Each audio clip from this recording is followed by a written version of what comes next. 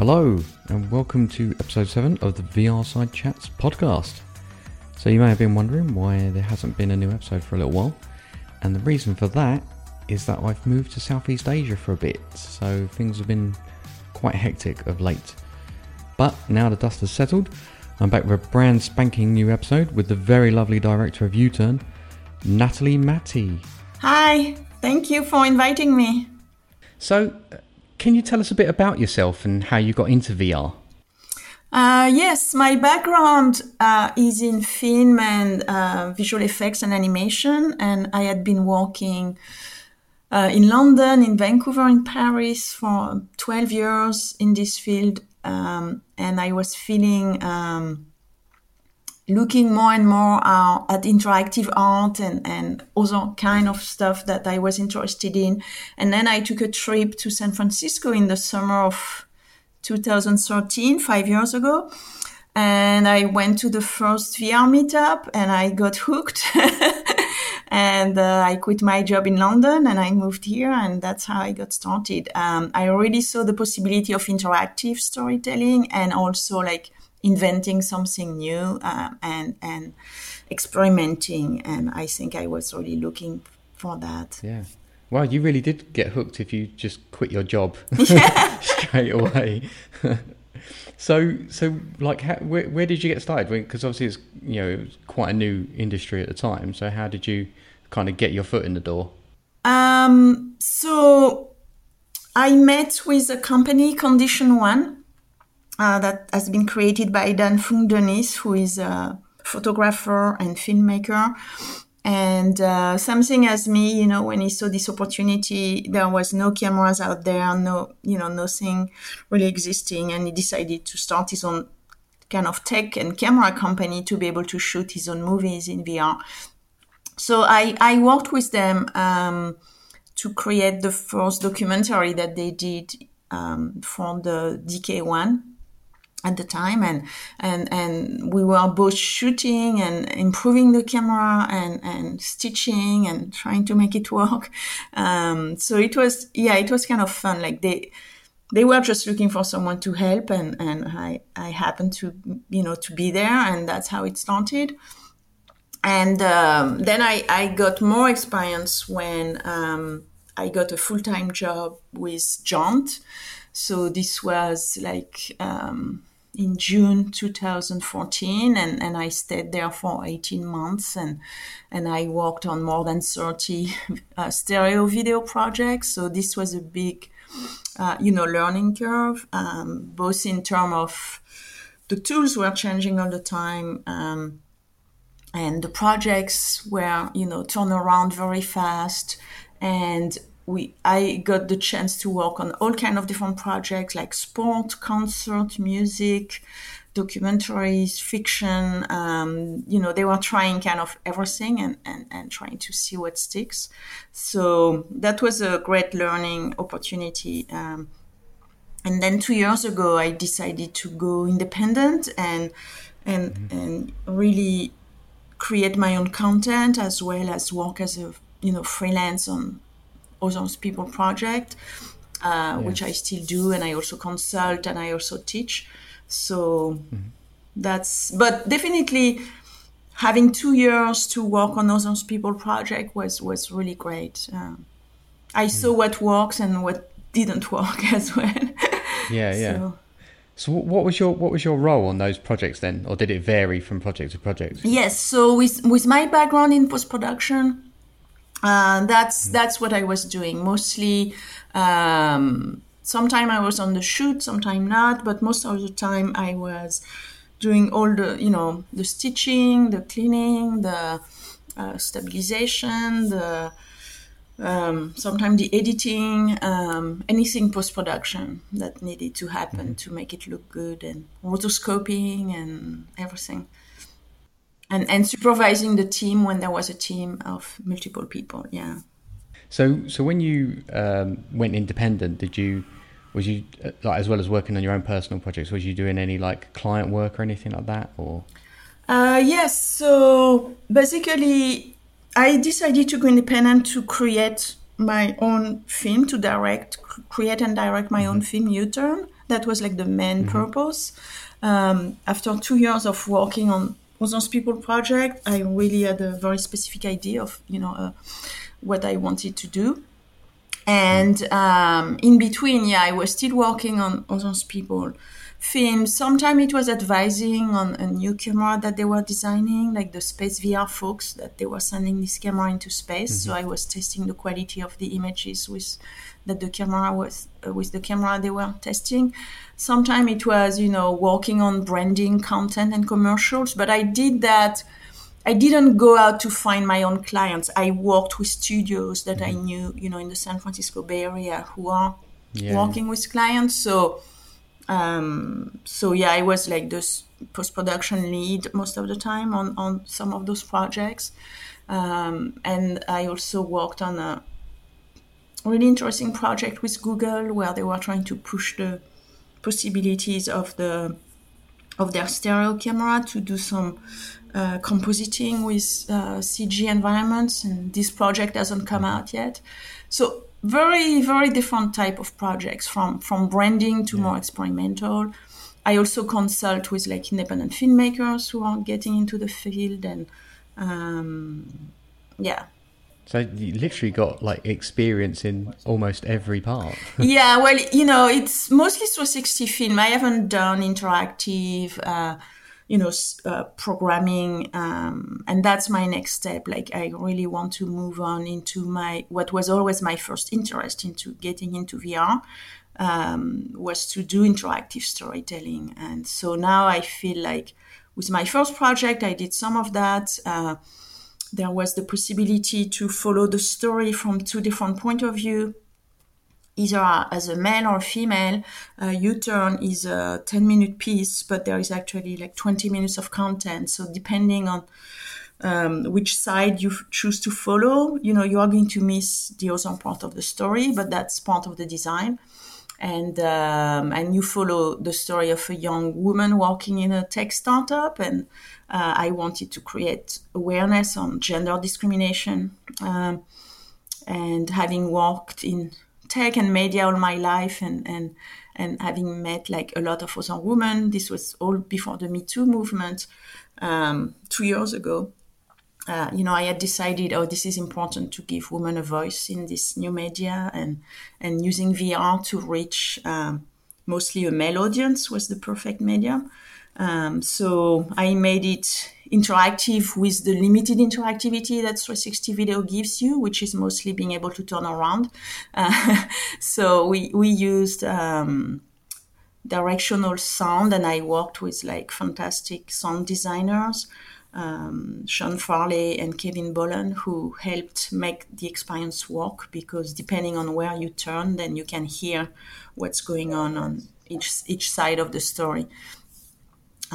So that's, I don't remember your question, but that's kind of the next step for me after this first one, to go into a more fully interactive, using space and using different objects to tell a story.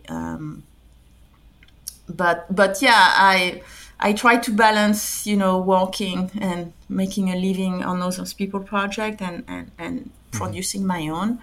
I've learned a lot on this one, going kind of independent creator, and also, being not American, I had to learn like all the funding, how do you get money for your films? And in VR, it's even more new, so no one really knew how to do that. So now it's a bit more, people have heard about VR, but 2 years ago it was like, what? So it was very difficult to convince people to fund my first project. I'm hoping for the second one. Now I have more experience, and I know better how to sell, to sell it, or I know better like which funds to go after, and all those kind. So it's been a learning curve, not just for like the creative and technical part, which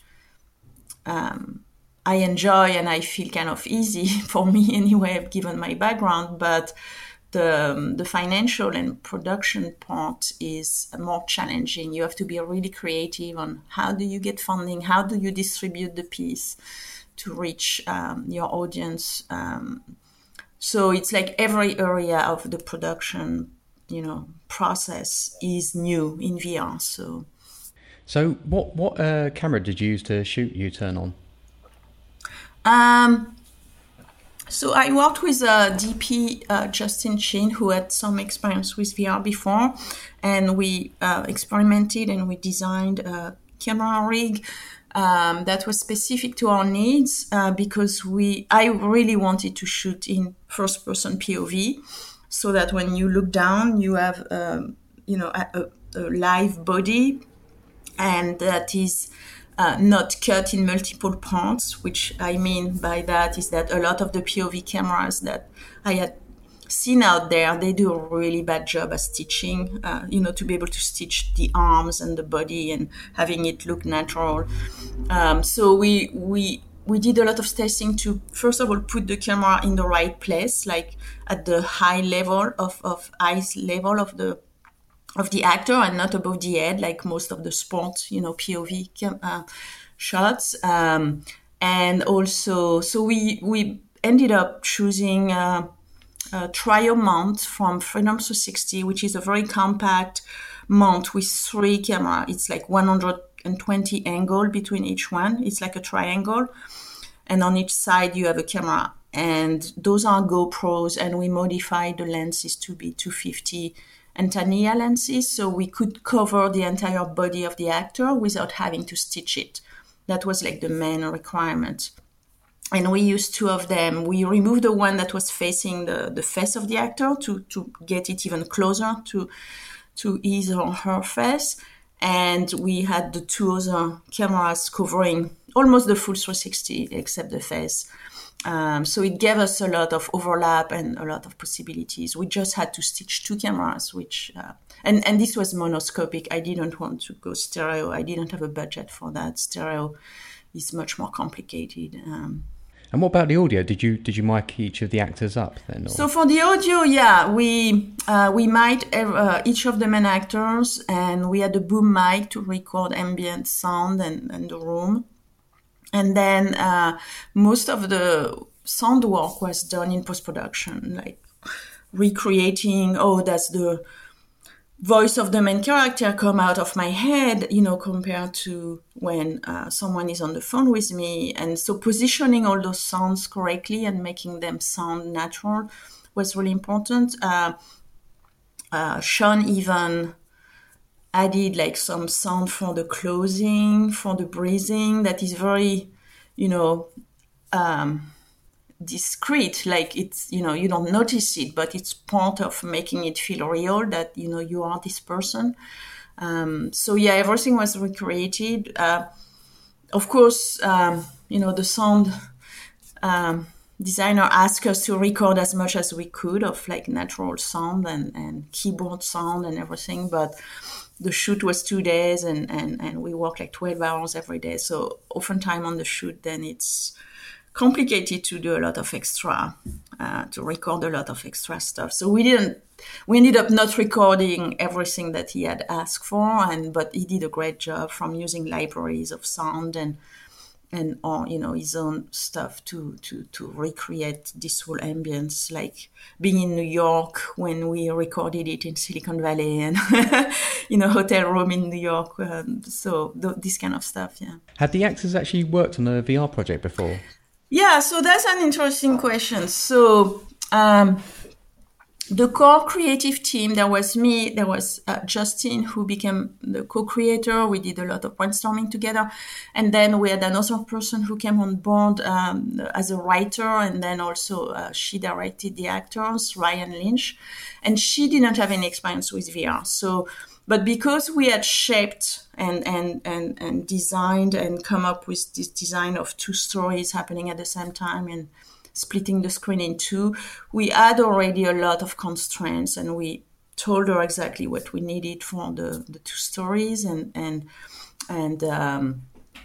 how they were linked together, how they were synchronized. So we gave her like a lot of constraints to write the stories, and in a sense, she didn't. have any experience with VR, but we knew what we were doing. And this was the same thing for the crew. So we were the only two people having any experience with VR. The rest of the crew, they were regular grip, lighting, actors, makeup, all of that. They were just regular folks. And we showed them to the actors, specifically to the main actors. We gave them some headsets at the beginning, and we got them to watch some 360 videos so that they would have some idea of, what they were doing and why. But even so, when they saw the finished movie at the premiere, most of them, they had no idea that this would be the result at the end. So they were really surprised in a good way. So, because even if you show people and you explain, it's very hard to, I had a very clear idea of what I wanted. And I think, that was the most important, because then you can, direct and tell other people what you need. So what other projects do you have coming up then? So I'm developing 2 new projects, personal projects, and one is more advanced, and it's taking the viewer on a trip 1,000 years back in time to the south of Spain, Andalusia, at the time where it was an Islamic kingdom.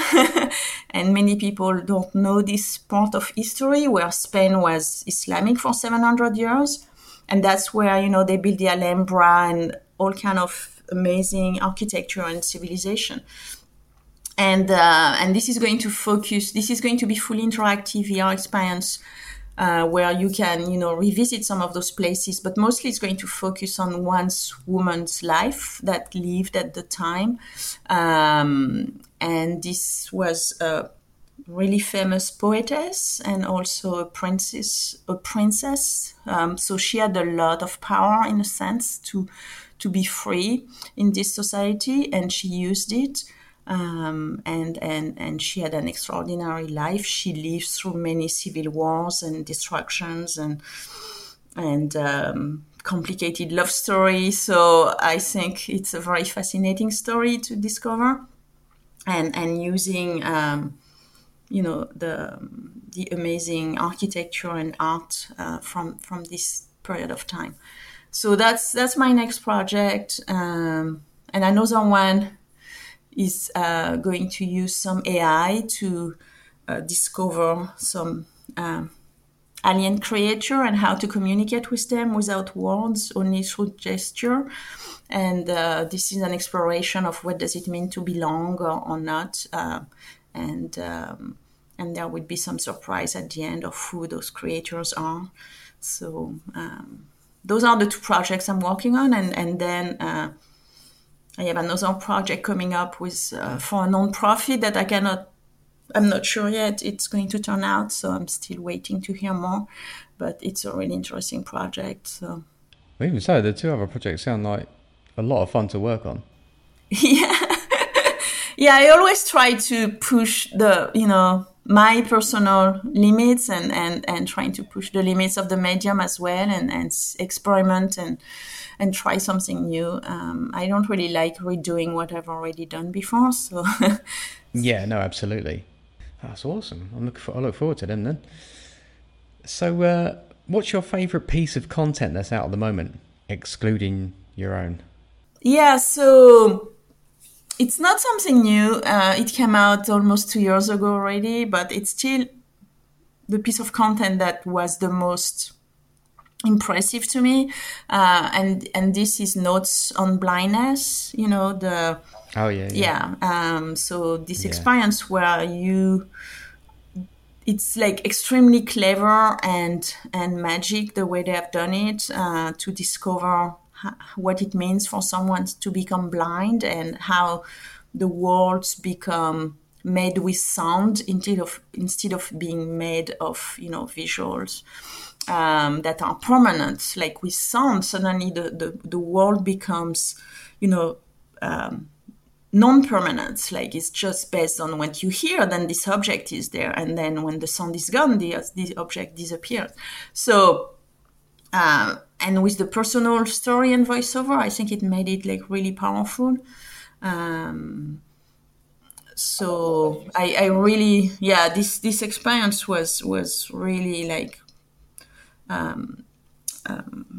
could I say, like 2 years ago, it was like really a break, something very original and innovative.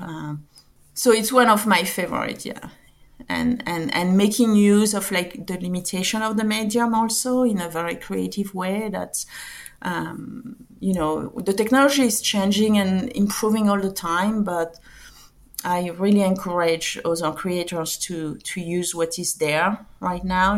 Don't worry too much about what's coming up in 6 months, but it's like there is already a lot that can be done with the existing technology. Yeah, absolutely. So where can people find you online? So I have my own website. It's www.nataliemate.com. Natalie is with an H and Mate also. So it's NATHALIEMATHE.com. People can also find a Facebook page for U-Turn, and the Twitter is U-Turn VR, UTURN VR. And please, like our page. We need more support. And the experience is online also. U-Turn can be seen on the Samsung VR app. So it's either for a Gear VR headset or an Oculus Go headset. So don't go into the Oculus Video player. You need to install or open the Samsung VR player. Because of the sound format that we are using, it kind of limited a little bit the distribution that we could have on the different platforms. But if you type U-Turn, you can find it in Samsung VR, or if you go into the FIVARS channel, FIVARS, of the FIVARS conference last year, we were nominated for best experience. So we are part of their featured channel. I think it's like the third channel when you go down the list. So that's mostly how people can find me online. Excellent. Well, I'll put all links to all that in the podcast notes. But yeah, thank you for coming. I really appreciate you taking the time to come and chat. Yeah, thank you. My pleasure.